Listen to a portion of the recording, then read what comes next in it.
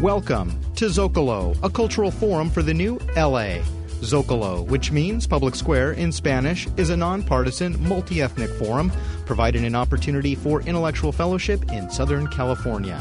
Tonight on Zócalo, Empire, American Style. Harvard professor Niall Ferguson presents his recent thoughts on America at war.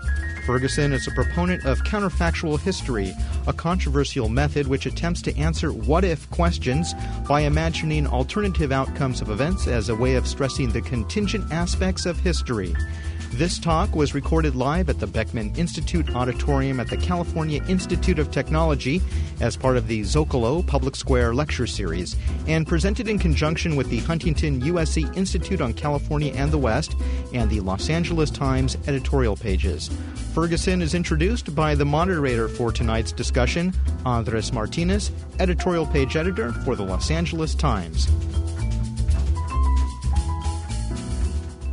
It's a real pleasure to have you here, Neil, and it's an honor for the LA Times to run Neil's column every Monday.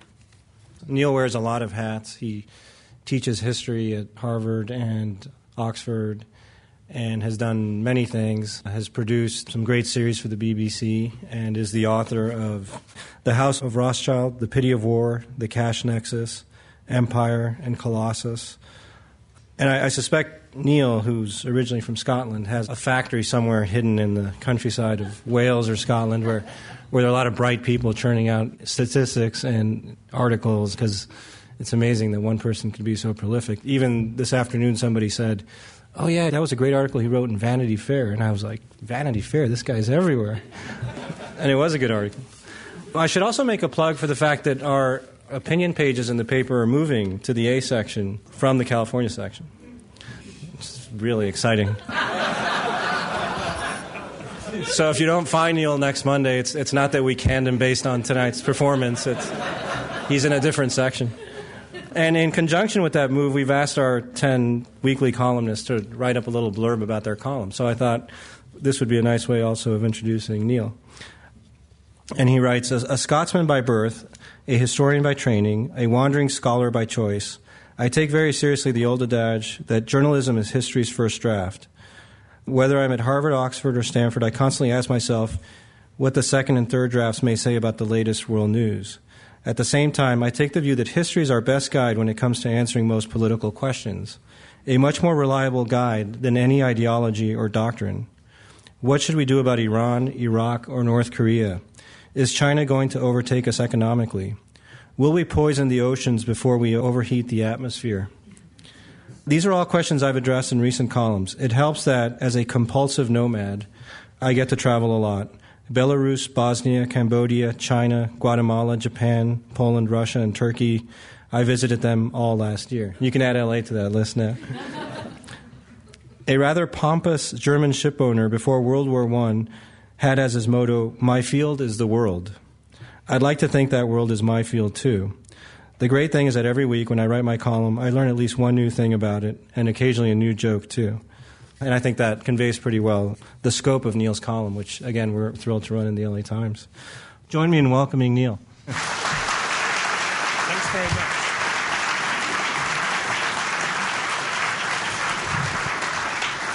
And for those of you who haven't read Niall Ferguson's books or sampled them, I just wanted to throw out a nugget I picked up in reading half of your latest book. And that is, you mentioned in passing that in 1916, in the middle of World War I, U.S. exports accounted for roughly 12% of GDP for this country. That's the kind of scintillating fact we can all use at a cocktail party. But what's interesting about it is you make the point that that is the highest percentage of GDP that goes to exports achieved in the entire 20th century. So in other words, the U.S. economy was more plugged into the global economy, more dependent on globalization, if we want to call it that, in 1916 than it was in the 1980s or 1990s. And that's the kind of perspective one really gleams from your work and from your ability to merge economic history with diplomatic history. There's a lot of interesting stuff there. But just to get the conversation going, as a student of empires, first and foremost, I wanted for you to talk a little bit about what the war in Iraq tells us about the nature of today's ruling empire in the world, if we want to call it that, the United States. And when you look at the decision to go to war, the execution, the quagmire that we're in now, and I think it's fair to call it a quagmire, what are the lessons to be learned about the nature of this empire? Well, that's a great question to begin with, Andrés, because you're right, a lot of what I've written about in the last 3 years has been concerned with empire. I arrived to begin teaching in the United States at around about the time that the war against Saddam Hussein was being prepared. And in fact, it was rather strange because I arrived having just published a book called Empire, which had a rather corny subtitle in the United States, The Rise and Demise of the British World Order and the Lessons for Global Power. And at the conclusion of the book, I asked a simple question, which was how far the United States was really capable of taking on the mantle of the British Empire, of replicating some of the functions that the British Empire had performed 100 years before. And I expressed some doubt about this. And I sketched out the argument for what became another book, Colossus, in the conclusion of Empire, which was published in 2003. And the question was essentially this: despite its vast economic power and its extraordinary firepower, was the United States in some sense handicapped by 3 deficits, handicapped in such a way that it would be quite an unsuccessful and ineffectual empire? And the 3 deficits became central to the argument of Colossus. One of them was a financial deficit. It's much harder to be an empire if you're the world's biggest debtor than if you're the world's biggest creditor. I mean, think about it. Who has more power? The British were, to an astonishing extent 100 years ago, literally the world's banker, and their net overseas investments were really one of the levers of British imperial power. Whereas the United States clearly isn't in that position, and I do think the enterprise in Iraq and indeed in Afghanistan, although it looks to have cost a vast amount of money on paper, has in fact been, from a financial point of view, in some measure hobbled. Most of that money has in fact gone on simply equipping and feeding US forces. Very little has gone on effective programs of reconstruction. So there's a financial deficit. Now, the second point I made was that the United States as an empire has a manpower deficit. This goes way back to an article I did in the New York Times magazine, which was about the problem Americans have that they don't want to go to hot, poor countries, in the way that 100 years ago, people from Scotland like me leapt at the chance to go to hot, poor countries. I mean, most Americans feel that Alabama is enough. And although I'm making this in a frivolous way, it's a serious point. It's quite hard to run an empire if you don't export large numbers of people. It's not enough just to send the 82nd Airborne. You need settlers. Most empires have been based in some measure on emigration and settlement. And, of course, the United States is not that. It imports people, and very few Americans would like to go and make a new life for themselves in Mesopotamia. But the third deficit, there were 3 deficits. I tend to think in threes. The third deficit was, in my view, the fatal one, and it was the American attention deficit. And I coined the glib phrase that the United States was the first empire with attention deficit disorder syndrome, because every time any major military undertaking was initiated, it had to be over within 2 to 4 years. Because that, of course, is the kind of time frame within which American politics works. So this wasn't a frivolous point designed to denigrate this great country, but to point out that if you're a democracy, your politicians are under pressure to deliver results in their foreign undertakings in a very short time frame. And, of course, it can't be done. I mean, empires need decades, even centuries, to achieve fundamental transformations of the places that they take over. The average duration of a British occupation, I remember working this out, in the nerdy way I do, was in excess of 100 years for all the different places that came under British rule at any point after about 1600. And you really can't change countries fundamentally in 4 years.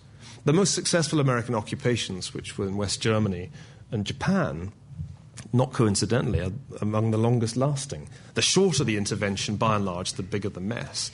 So I kind of sketched an argument at the end of Empire, which I think has proved quite prescient. I mean, I think the problems, the defects of this peculiar empire are now glaringly manifest for all to see, that despite the vast economic resources and the firepower, the United States really struggles to occupy and transform foreign countries.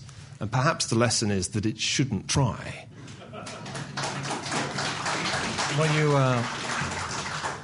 I read also that your point about, and I forget now, I might be wandering into the Vanity Fair article, which I read today, but it was either there or in the book that you mentioned that the British committed 135,000 troops to Iraq in 1920 to pacify some unrest, and that number is uncannily close to the number of U.S. troops in Iraq today. And yet the population of Iraq back then was 1/10 of what it is now. So when you talk about the kind of inadequate resources, if you want to describe it that way, that the United States is committing to its imperial project, is that due to the fact that we're just kind of a flabby society that wants instant gratification and doesn't want to sacrifice? Or does it have to do you think, with an ambivalence on the part of the country, or a reluctance to play this role on the global stage? I think there's a profound ambivalence towards empire in this country, though it's interesting to ask when it began. It's certainly not there at the time of the Founding Fathers, who all talk quite openly of the United States as an empire. It's, in fact, a word that was used quite commonly in the debates about how the United States should evolve. In the 19th century, manifest destiny meant that the empire was regarded as, in a sense, divinely ordained. And I argued in Colossus that it's only actually at the time when things go wrong in the Philippines, just over a century ago, that you start to get this hostility towards imperialism as an integral part of American political culture. Now, I don't think, therefore, it's entirely a matter of, as it were, not wanting to be the redcoats, though I think there's something of that. I mean, whenever I want to make an American audience feel really uncomfortable, I say, you are the redcoats now. And there's a ghastly frisson. Because it's true. And that's extremely hard for Americans to feel comfortable with.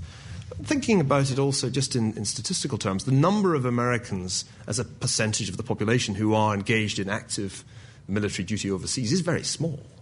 And so for most Americans, direct contact with what you might call the imperial project is quite minimal. I mean, when you see or when you visit those places which have large military bases, or Texas, where I spent some time trying to understand this world better, it's very obvious that you are among the legions. But you can be in Massachusetts for a very long time and be wholly unaware of the existence of this military capability. So I think it is ambivalence in some measure, but it's also a practical matter.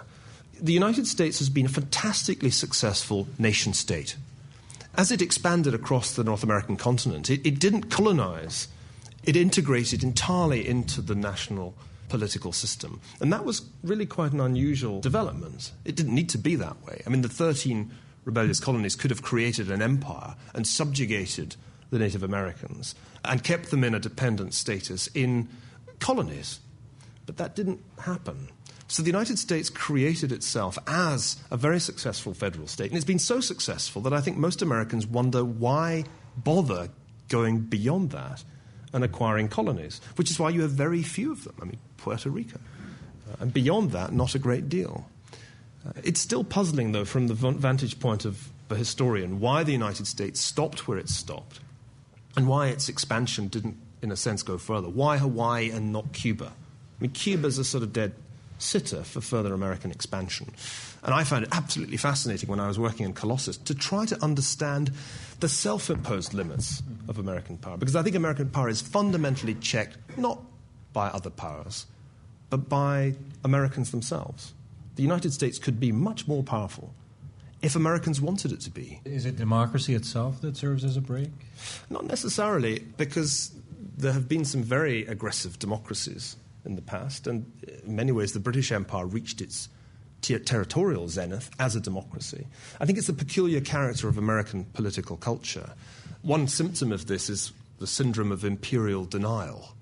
which is very widespread, in which a clear majority of Americans will assure you, with, I think, total sincerity, that the United States isn't an empire.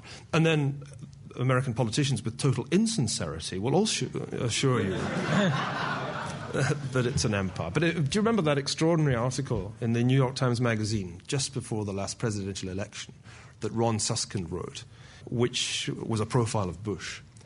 And there was an extraordinary quotation in there from somebody identified by Suskind simply as a Bush aide or a close presidential aide, which began, "We're an empire now," and went on to say, "And we can make our own reality. And all of you," meaning we who write for a living, "all of you will just have to observe what we do and record our acts."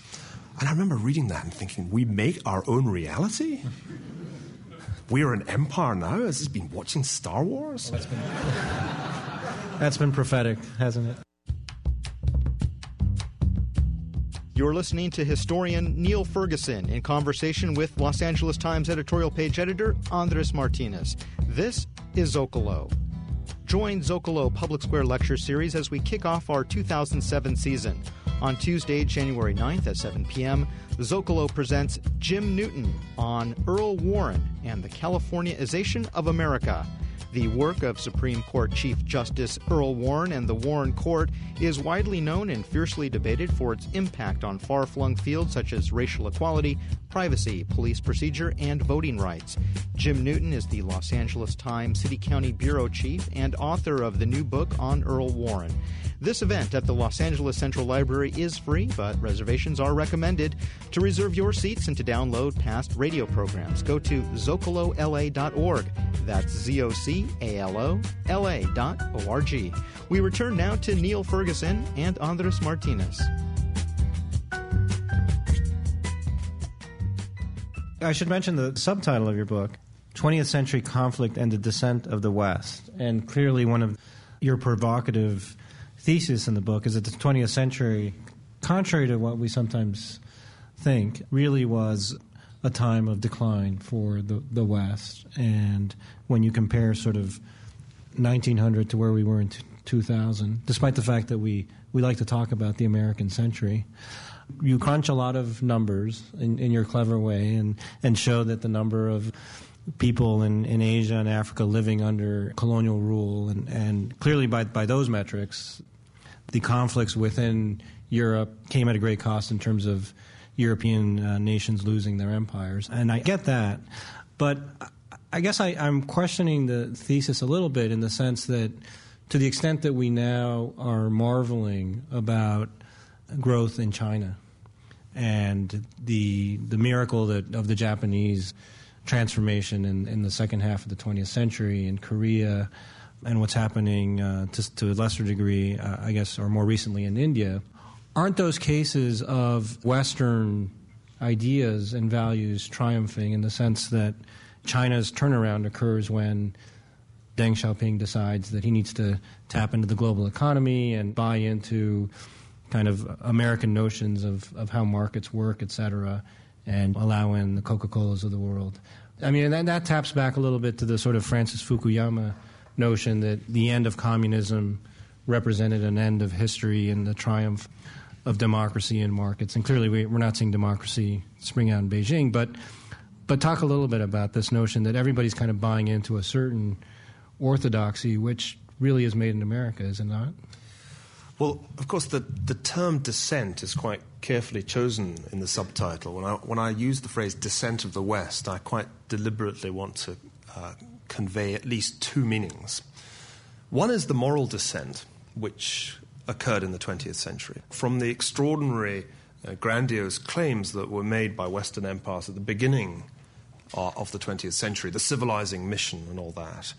The West collapsed into an abyss of immorality, which culminated in the 1940s. And I want to stress that the immorality was not exclusively on one side of that conflict in World War II. All sides partook of barbaric tactics and strategies in World War II. So moral descent is a part of the story. But the economic and political descent is, I think, quite an easy argument to stand up. once you grasp the astonishing dominance that Western powers enjoyed in 1900. And that's really the key point. If you start the story in the right place, the zenith of Western power was clearly 1900. And I think it's worth bearing in mind that in 1900, 82% of the world's population lived in one empire or another. And these empires came in two forms. They were either disintegrating Oriental empires that the Western powers indirectly controlled, like China and the Ottoman Empire, or they were the Western empires proper that genuinely and directly ruled over countries like India, or in the American case, the Philippines, which had just been annexed at that time. And I suppose that's really the point I was trying to convey. In 1900, Asia, the most populous part of the world even then, it's even more so today, was almost entirely under some form or another of Western rule. Japan was the sole exception. And it's Japan that begins to turn the tide. In 1904, I see the War of the World as effectively beginning when the Japanese defeat Russia in the Russo-Japanese War for control of Manchuria. That's a real turning point. It was the first time in a very long time that an Asian power had successfully withstood the long arm of European imperialism. And I think from that point on, it is possible to speak of descent in that second way. In relative terms, the West's power inexorably waned. Now, the United States, in some measure, looks like the exception to that rule, which is why Henry Luce talks about an American century in 1941. His hope was that despite the total collapse of the European empires that Japan had achieved during World War II, out of the war would come a new American century, which was really supposed to begin, I guess, in 1945. But one of the points I make in the book is that the real winner in 1945, and certainly the real winner by 1949, wasn't the United States half so much as it was the Soviet Union. And the Soviet Union wins much more decisively, at least in territorial terms, at World War II. The biggest prize of all, from Roosevelt's perspective, had, after all, been China and, more broadly, control of the Pacific and East Asia. Well, it looks as if Stalin's won when communist revolution sweeps China. And that brings me just to one final point. I mean, you ask a hugely important question here, Anderson. It's such an interesting one that, at the risk of droning on, I'll try and add one more point. The point is how far we should regard what is happening in China today as in any sense, quote, made in America. And the project, of course, was that it would be, and that in the enterprise zones, American-based multinationals would be able to engage in foreign direct investment and beautifully boost their own profitability with cheap Chinese labor. That has happened up to a point, but to a much lower point than we expected. Only about 10% of foreign direct investment in China today is from the United States. That's a lot less than was predicted. It hasn't shown any upward trend in growth.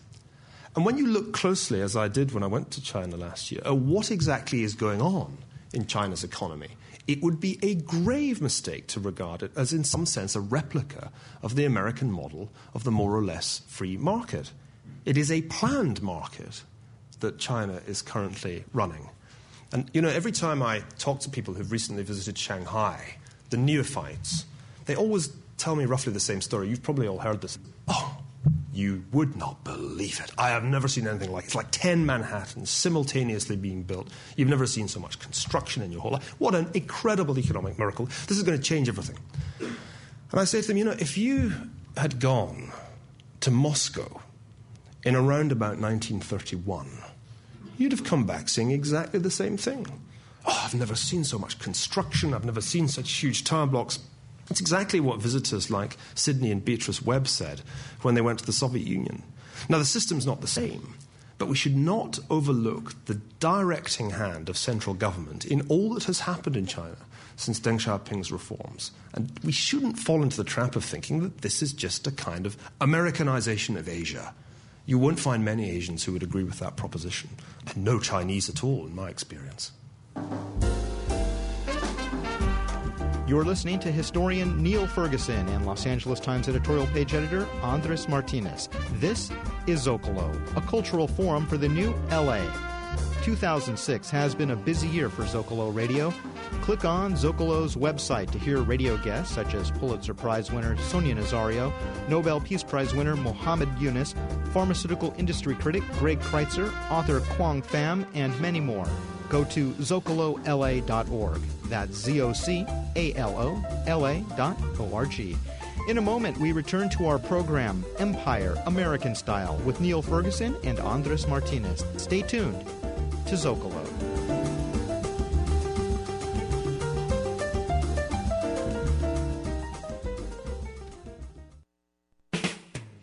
By the time your morning is over, you may have heard the headlines. But it may not be clear what's behind the story. What the story means. Who's responsible and who's affected. I'm Alex Chadwick. And I'm Madeline Brand. For in-depth news, the people behind the stories, and more, please join us for Day to Day from NPR News. Weekday mornings at 9 on 89.3 KPCC.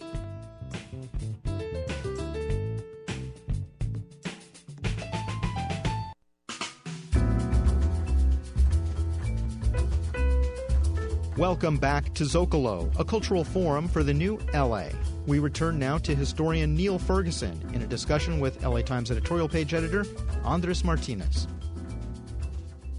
Another thing I wanted to get into was your core argument in the book. You talk about how historians, and I suppose especially when you're in school and you study history in elementary school and junior high school and high school, there's a certain tidiness to thinking of World War I started in 1914, ends in 1918, and it has, I think in my school it had 12 causes, which wasn't too tidy. I don't know why they couldn't have got it down to 10, you know. But anyways, and you wrote a phenomenal book, The Pity of War, on World War I, and you talked in, I think in the intro, about setting out to writing a sequel on the Second World War. And I sort of got the sense that you just couldn't bring yourself to write yet another book on 1939 to 1945, and maybe in despair you came up with this very funky theory that really what the world experienced was a half-century war that starts, as you mentioned, in 1904, 1905 with the Russo-Japanese War and goes until the end of the Korean War in 1953. And I just wanted to ask you to sort of to flesh that out a little bit. So one of the key ideas, Andrés, was that what's interesting about 20th century violence is that it's quite localized geographically. I mean, there's certain places which are just fantastically dangerous. It's a very bad idea to be born in, say, Ukraine in 1904. Your life is quite likely to end violently, and I mean this not as a frivolous point. It was a fantastic bit of bad luck to be born there. A huge amount of the conflict that occurred in the world between 1904 and 1953 occurred in two regions. There was a triangle of territory from the Baltic to the Balkans to the Black Sea in Central and Eastern Europe. And there was another zone of conflict, which was Manchuria, Korea. And huge amounts of the violence that occurred in the 20th century was concentrated in those areas. So I think it's not too much of a stretch to say that there is a continuum of conflict. It's certainly a continuum of conflict if you live in those places. You don't have a sort of wonderful sense of, the roaring 20s have come to Kiev.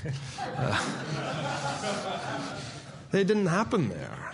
Or rather, the roaring took a very different form. Equally, in the Balkans, there really aren't periods when everybody says, isn't this great? Finally, peace and stability. And I think it's all about shifting not only from that textbook view that the First World War had 12 different forms of origin, and its origins can be traced back to 1871 or whatever. It's also about shifting the geographical framework. I mean, part of the problem any historian confronts is his own innate parochialism. We start out, whether we like it or not, as historians of our nation because history is by definition, or at least by tradition, a national subject. And it's a huge struggle to get out, at least it has been for me, of a British or Anglo-centric mindset. But this book really determinedly tries to do that. It focuses on the places where the violence happened and doesn't give central stage to the English-speaking powers, which turn out to have been quite marginal players in the conflicts that I'm talking about. They're significant precisely because of their inability to influence what happens in Poland or Ukraine. So I think that's part of the theory. And in a sense, therefore, the old chronological frameworks only mean something from an English-speaking point of view. 1939 to 45 are the British dates of the war, but they're not the Russian dates. They're not even the American dates, come to think of it. They're certainly not the Chinese dates. And one of the points I try to make in the book is that the Second World War actually begins long before 1939 in Asia. Could arguably be said to begin in 1931. It certainly began in 1937. and that would be my preferred date for starting the war. As for its terminus, 1945 leaves everything unresolved in Asia. Really nobody knows what's going to happen in China, which had been, of course, the principal Japanese preoccupation from the very word go. That's not really decided until 1949, and its full implications don't manifest themselves until the Korean War, when it's suddenly clear just how badly wrong American visions for post-war Asia have gone.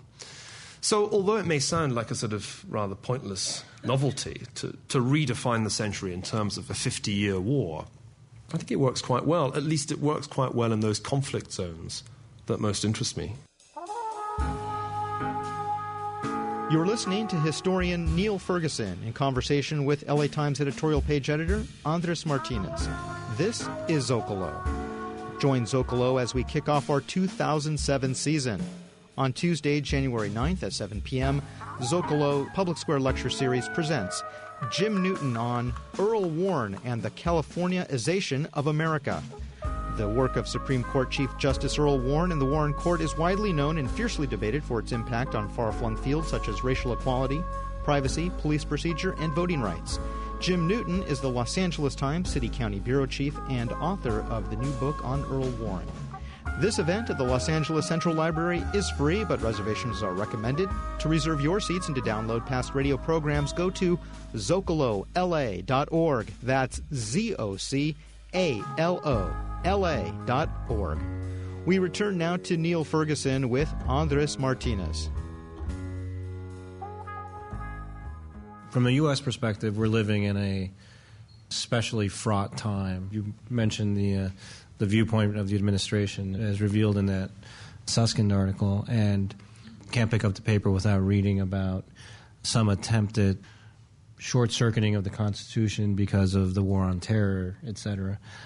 At the same time, when we read your book, we're reminded of just what a horrendous half-century the world experienced in that time frame that we discussed. And you end on a pretty positive note. So how do you put in perspective, people I think always like to feel that they're living in the most interesting of times, as the Chinese would say, or at a time of special peril. But if you step back and you were to characterize the time we're living now, despite all our immediate preoccupations, and we started off talking about the war in Iraq, is this, when all is said and done, a relatively prosperous, peaceful time for the world? Well, it's certainly a prosperous time. There's no question that if you look at measures of global economic growth, there really hasn't been a global boom like this in any previous period that I can think of such sustained and rapid growth, that it should be so widespread that it should affect the most populous countries in the world. These are reasons to be cheerful, certainly from the vantage point of an economic historian. The question really is all one of relative danger. Part of what I tried to do in the book was to rethink the Cold War in a little, I suppose, epilogue. The point I tried to make there was that there was no long peace after 1945. The Cold War can't be characterized as a long peace because all that happened was that violence was relocated. The places that I talked about earlier were partitioned, great big line through the middle of Central Europe, line through the middle of Korea. And war was not only relocated, but in some sense it was outsourced to proxies. So you ended up with huge wars being fought in places like Angola, Guatemala, Indochina, of course. It wasn't as if war stopped during the Cold War. It just moved. And that's why I think it's legitimate to say that a Third World War actually happened. There was a Third World War. It happened in the Third World. And we kind of just pretended it wasn't going on. That's given rise, I think, to this illusion that the Cold War was a wonderful time of stability, which I occasionally hear people argue. I think this is nonsense. And the peace that we experienced in the United States and indeed in Western Europe was a peace under the threat of nuclear Armageddon. We forget this now. But I'm old enough to remember that sense that it could all end with a series of vast mushroom clouds. And that fear did not go until, I guess, the mid-1980s, until around the time of Reykjavik, when it suddenly became clear that Reagan and Gorbachev were revolutionaries and that the Cold War was over in their heads and would therefore be over for the rest of us quite quickly. By comparison with that era, when the world really was in grave danger of thermonuclear war, I think our own times really seem quite placid. I don't, in fact, and I've never attached as much importance to the threat of international terrorism, because by comparison with the Red Army and its vast nuclear arsenal, Al-Qaeda is no more dangerous than the anarchists and extreme Bolsheviks of 100 years ago. And we had terrorist organizations in the first age of globalization, to coin a phrase, pre-1914. The world was a highly globalized, highly integrated world, but there were extremists who were committed to the destruction of Western values. And periodically they carried out terrorist outrages. But they only really became dangerous when they captured a major global power, which was Russia.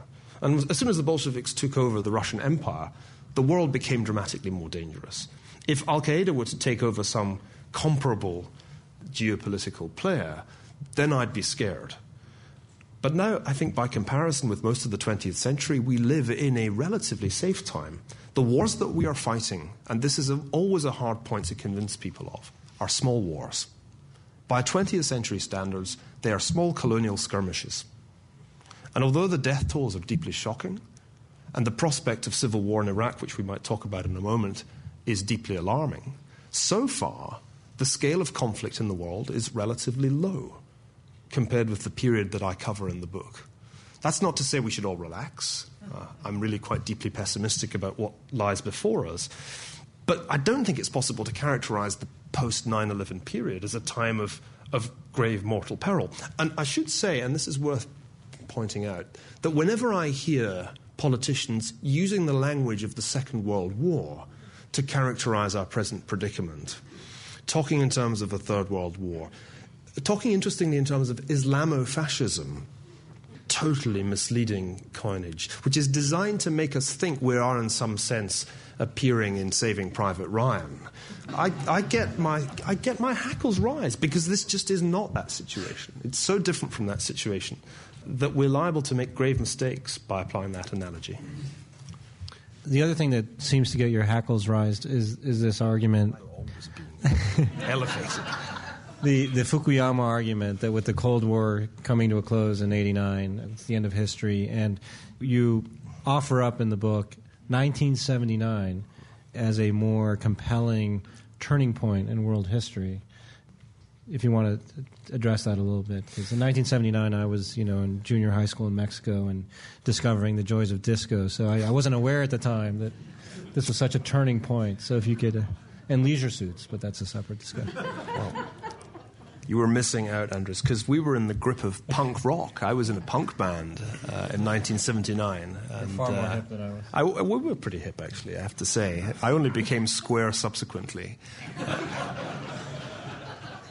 The interesting thing about 1979 is that it's far more important as a turning point than 1989. And the great mistake that Francis Fukuyama, a scholar I very much respect, made was to attach too much significance to the breakup of the Soviet Empire, which was really the end of a story, the end of the story of European empires. I mean, all that the Soviet Union was the last of the European empires, run by a bunch of Western Russians and extending right into Asia. Its disintegration wasn't surprising, shouldn't have been surprising, given the obvious economic malfunction that had set in there, well, as early as the 70s. I mean, they kept going for a period by expensive oil, but the system was clearly decrepit. 79 is interesting because 79 spawned a whole series of challenges and responses to what might be called the triumph of the West, the American century. The responses, if you like, the attempts to revitalize the West, which I think were hugely important, can be dated from 79. Because 79 wasn't just one of the years of punk rock, it was also the year Margaret Thatcher became Prime Minister of my country. And that was a real turning point. That was a moment at which a commitment to revitalize the market economy took hold politically, and it set the stage for comparable reforms in the United States. But at the same time as that happened, and I think that was a hugely important turning point in the English-speaking world, at the same time, think of what else was going on in the world in 1979. And 1979, of course, was the year of the Iranian Revolution, a much more important historical event than the collapse of Soviet power in Eastern Europe, I would contend. That was the moment when it became clear that a radicalized fundamentalist Islam could be the basis for political transformation in the greater Middle East. And that potential has been with us ever since, with profound consequences for American power. I'd say American power in the Middle East was at its zenith in the early to mid-1970s. At a stroke in 1979, that dealt it a terrible blow. And the other thing that happens in 79 is that Deng Xiaoping comes to the United States. And this is an extraordinary moment when he even dons a 10-gallon Texan hat to signal China's new openness to economic reform. And I think that's the beginning of a really fundamental transformation in the global economic order. So these great shifts, 79, of course, is also the year when the Soviets commit their fatal moment of overstretch, act of overstretch by invading Afghanistan. So I'd say 79 is the real turning point. After that, the Soviet Union's decline is in a sense pre-programmed. After that, the great transformation of the Middle East by radical Islam has begun. After that, China's ascent from the economic doldrums of Maoism has begun. And I think we are still living in that post-1979 world. When the historians come to write the 10th draft, long after we're dead and buried, I think that'll be one of the years that they pick out when they periodize their books. You're listening to historian Niall Ferguson in conversation with Andrés Martinez. This is Zócalo, a cultural forum for the new LA. 2006 has been a very busy year for Zócalo Radio. Click on Zócalo's website to hear radio guests such as former Clinton speechwriter Eric Liu, former White House counsel John Dean, LA Dodgers president Jamie McCourt, and many more. Go to ZócaloLA.org. That's ZOCALOLA.org. In a moment, Niall Ferguson takes on questions from the Zócalo audience. Stay tuned to Zócalo.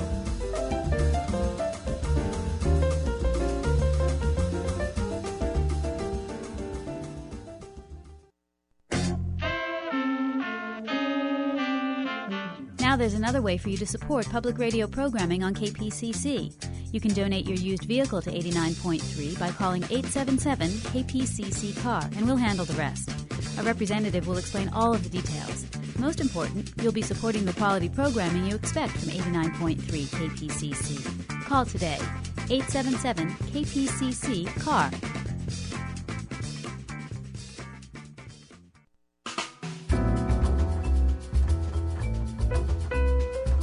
Welcome back to Zócalo, a cultural forum for the new LA. Now it's the Zócalo audience's turn to question historian Niall Ferguson. In following the international news, it seems like whenever anyone really wanted to criticize and really stick it to Tony Blair, they would call him a stooge of President Bush and America, and by extension, all of the UK somehow a colony of the U.S. I've heard from a political scientist kind of the opposite theory that the United Kingdom continues to run its empire vicariously through the United States by an over-influence on American leaders and these evil Anglo-Saxons over there in England manipulating things and manipulating the Americans. And I was wondering if you could respond to that. Damn! You finally rumbled us. Yes, I mean, there's a sense in which it was extremely nice to have the United States supporting Britain in its third invasion of Iraq in the space of the last century, and it obviously has helped us immeasurably since our army is really rather small these days. Of course, we had help in 1917. Then it was the Indian Army that we were able to bring in to help us control Iraq, and in some ways, I think that might have worked a little better than relying on the United States. To be serious, though, I adopted a position that was perhaps a little perverse. It was certainly idiosyncratic in 2003, which was that while it might very well be the right thing for the United States to overthrow Saddam Hussein, though I had my doubts about the likely outcome of this enterprise, I thought that Britain should not be involved. And I remember a very bitter argument with a group of journalists in New York at that time, before the invasion, in which I said it was quite clearly a grave mistake from Blair's point of view, to go down this route. I think the special relationship, which is something many British politicians believe in with a quasi-religious faith, is an illusion. In Empire, I argued that the biggest explanation and best explanation for the disintegration of the British Empire was, in fact, the United States and this hostility of Franklin Roosevelt to the British Empire through World War II. And so I don't buy this special relationship story. I don't think it's offering any obvious benefit to Britain. I mean, the obvious benefits to the United States are enhanced legitimacy and Tony Blair, who makes great speeches. But, I mean, beyond that, I'm not clear what exactly is in it for Britain. And I think that explains the profound disillusionment that has set in with Blair ever since. I don't think it was a good idea for us to be, well, poodle rather than stooge is the favourite image that we tend to use in Britain. I think becoming Bush's poodle was Blair's fatal mistake, and it is his tragedy. A politician with so many gifts has been brought low by the fatal flaw that at some level he bought it. And Tony Blair's seduction by Bush, Cheney, Rumsfeld is one of the great tragedies of modern political times. Do you think the United States has the power and influence today that it had 6 years ago? Well, this is an easy question to answer because you only need to look at the Pew Global Attitude surveys, which record international views of the United States quite regularly. We can compare those surveys with surveys done in 2000 by the State Department. They're roughly comparable. And what they show is a fantastic collapse in the international standing of the United States. Just to illustrate the point with one obvious example, going back to the special relationship. If you ask Britons today which countries they rate most highly, they currently rate Germany and Japan above the United States. Now, one of the vices of my countrymen is that they think far too much about World War II. It was, after all, our finest hour, and nothing since has quite been that good. So for the British to rank the United States below Germans and the Japanese tells you something. And, of course, that's nothing compared with the hostility felt towards the United States in France. The hostility felt, of course, towards the United States in Muslim countries, including Muslim countries that are notionally allied to the United States, Pakistan, for example. So we are in a situation of really quite amazing delegitimization of American power. And indeed, it made me realize that I'd missed a deficit out in Colossus, because there is this fourth deficit, the legitimacy deficit. If you are, if not hated, then at least disliked globally, it's very much harder to get your way. It's a kind of disappearance of what has been called soft power by Joe Nye. So there's no question. Empirically, the United States has lost influence in the most dramatic way under this president. Has it lost power? Your question was a double one. Well, I think it may also have lost power too. Because in a sense, we've seen the limits of American military power laid bare in the streets of Baghdad in our time. It turns out that all the sophisticated weaponry, all the smart bombs, all the shock and awe in the world won't actually establish control over a hostile people, because there is a strange symmetry in this kind of warfare. There was a lot of talk of asymmetrical warfare, wasn't there? Not so many years ago. Well, now we've discovered what tremendous symmetry there is in the kind of conflict that has developed in Iraq. So no question, sir, this is a dramatic decline both in influence and in power. If you contemplate what happened after the World Trade Center went down to our democracy, isn't it fair to assume that if a nuclear weapon went off in the United States, that in fact would be the end of our democracy? Well, this is a very important question, because central to any understanding of the predicament of the United States today has to be an awareness of how republics grapple with the challenges of empire. And this goes far beyond the scope of the War of the World. It extends back to the history of ancient Rome, which is why I quoted Gibbon so extensively in that piece in Vanity Fair. Rereading Gibbon is very salutary at this time because it makes you understand clearly the way in which republican institutions are dissolved by the imperatives, and I use the word advisedly, of the exercise of power on the periphery. So I think you're absolutely right to argue that there would be a profound impact of a major terrorist attack dwarfing 9/11 would transform the political landscape here and make almost anything possible. Remember, one of the interesting things about the United States, and it's not new, is its capacity for illiberalism in wartime. In the Pity of War, I was amazed to find that the most illiberal regime during the First World War, in terms of censorship and the imprisonment of people who broke censorship, was the United States. And of course, in World War II, the United States showed itself to be distinctly illiberal towards people of Japanese origin within its borders. So I think the kind of illiberal spasm that would follow a successful nuclear attack in an American city is a deeply frightening thing. It might not be the end of democracy, but it would certainly take the will of the people and make it amenable to acts of fearful vengefulness. And I think the appetite for vengeance is not to be underestimated in this country. The problem will be, of course, that there will be no obvious targets for that vengeful impulse. But no doubt targets will be found. In The Descent of the West, were you consciously echoing The Decline of the West as a title? Not all of you will have necessarily got the allusion to Oswald Spengler's book that was written during the First World War, published shortly after, The Decline of the West. Yes, it was a quite conscious allusion to Spengler, though I rubbish Spengler. I mean, Spengler was a sort of crank. He had a theory about history which likened the cycle of civilizations to the seasons. He wanted to see a revenge by a demagogically led peasantry on the decadent culture of the modern city. In many ways, he was a prophet of National Socialism, and in that sense, the book is justly discredited. It's also unreadable. I tried. And it was one of the most thankless tasks in the research for this book.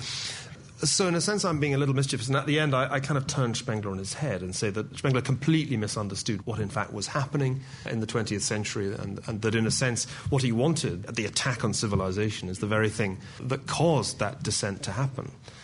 The decline was self-inflicted. That's a key point the book makes. I should explain that the title itself, The War of the World, is a play, of course, on H.G. Wells's War of the Worlds. And the central conceit is that all the things Wells imagined happening when Martians invaded the Earth did happen without the need for any aliens to arrive on the scene. So we constantly devastated cities and destroyed lives and made refugees of millions throughout the 20th century without any need for Martians. We did it to ourselves. And I think in that sense, the decline of the West was largely self-inflicted. About 6 years ago in Oslo, Lech Walesa gave an interview talking about the future of the United Nations, and he made 2 points. He said either give it a huge amount more power and let it run the world, or get it out of the business totally. What's your opinion? I was thinking about how one could make the United Nations more powerful on the way here. Because, of course, at the moment, it has resources equivalent to roughly 1% of the US federal budget. I mean, financially, the United Nations is a very weak thing. Though it does have a kind of legitimacy which the United States has forfeited. But what can one do? More peacekeeping operations? I can't feel a tremendous thrill of optimism when I hear that yet another UN peacekeeping force has been deployed to yet another conflict zone. Their record is not a particularly inspiring one, particularly if you've spent any time, as I have, in Bosnia, where they were spectators during mass massacres. But there are a couple of things that come to mind. At the moment, and here I'm going to try out something which is really a little off the wall. At the moment, fascinatingly, we live, I mean, we talked about this earlier, we live in a world of tremendous prosperity and tremendous liquidity. Vast amounts of money are accumulating in the central banks of emerging markets. These vast international reserves, this is the money that is generated by the Federal Reserve and ends up being accumulated in the form of notes and bonds by foreign banks who are willing to support your incredible consumption habit. Now, what is to be done with this great quantity of money? Well, there are a couple of things that spring to mind. One is that you could buy small arms and destroy them an enormous UN fund for the destruction of Kalashnikovs would be the first thing that I would initiate on my appointment as Secretary General. And the second thing I would initiate would be the opium fund, which would buy opium and destroy it in order to transform the economics of Afghanistan. Because trying to eradicate its production is just going to bring the Taliban back in. We're engaged in a completely dysfunctional strategy in Afghanistan at the moment. So the UN could tap the vast resources of the world's central banks and at least begin to try to remove some of the things that cause trouble around the world. And Kalashnikovs and opium would be a pretty good start. There's a modest proposal. And remember, you heard it here first. I would challenge that. We tried that with cocaine, and the price dropped in half, and it didn't work. But my question would be, how can you say that we've lost, or our dislegitimacy, if you will, has been turned over to the UN, when so much of what we've done is policeman-like, and policemen are rarely popular?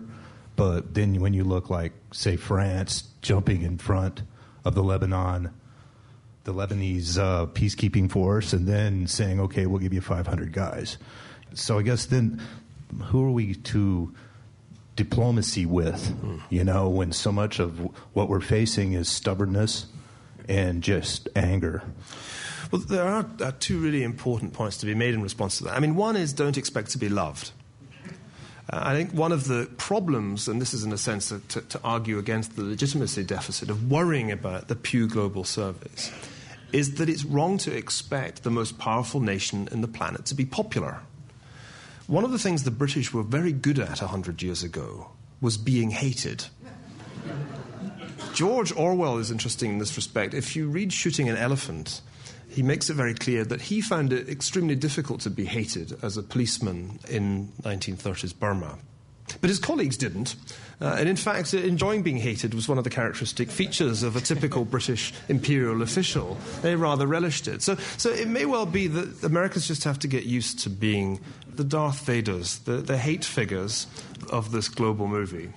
The other side of the question you ask is who are America's partners? Indeed, are there any genuine partners that the United States can find? Well, it's interesting to see that in the last 12 months or so, the United States has tried to think in terms of finding new partners. And I think the US-Indian relationship is going to be one of the most interesting ones to watch in the years that come. The United States is not unpopular in India, and the majority of Indians have a great deal of sympathy with the rhetoric of the war on terrorism and on radical Islam. So there are some people, to use your terms, that the US can diplomacy with. And it's interesting, that's a pretty populous country with a very large army. Hey, it worked for us.